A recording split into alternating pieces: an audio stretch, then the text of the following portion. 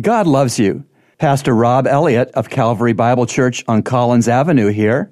Let's talk about who we live for. Sometimes it's pointed out in baseball that the good major leaguer plays for the name on the front of his uniform and not for the name which is on the back of his uniform. Of course, the name on the front is the name of the team, and the name on the back is the player's own name. The point is that all good ball players care more about their team than they do about themselves.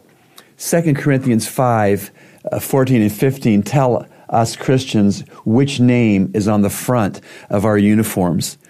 For the love of Christ controls us, having concluded this, that one died for all, therefore all died. And he died for all, that those who live should no longer live for themselves, but for him who died and rose again on their behalf.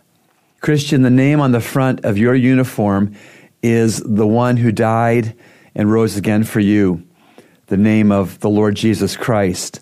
So live your life for him, not for yourself. Live your life for him. His name is on the front of your uniform. Play like it is. Remember, God loves you, and he's proven it with Jesus' cross. Today's encouragement has been brought to you by the Christian Counseling Center located at number 58 Collins Avenue.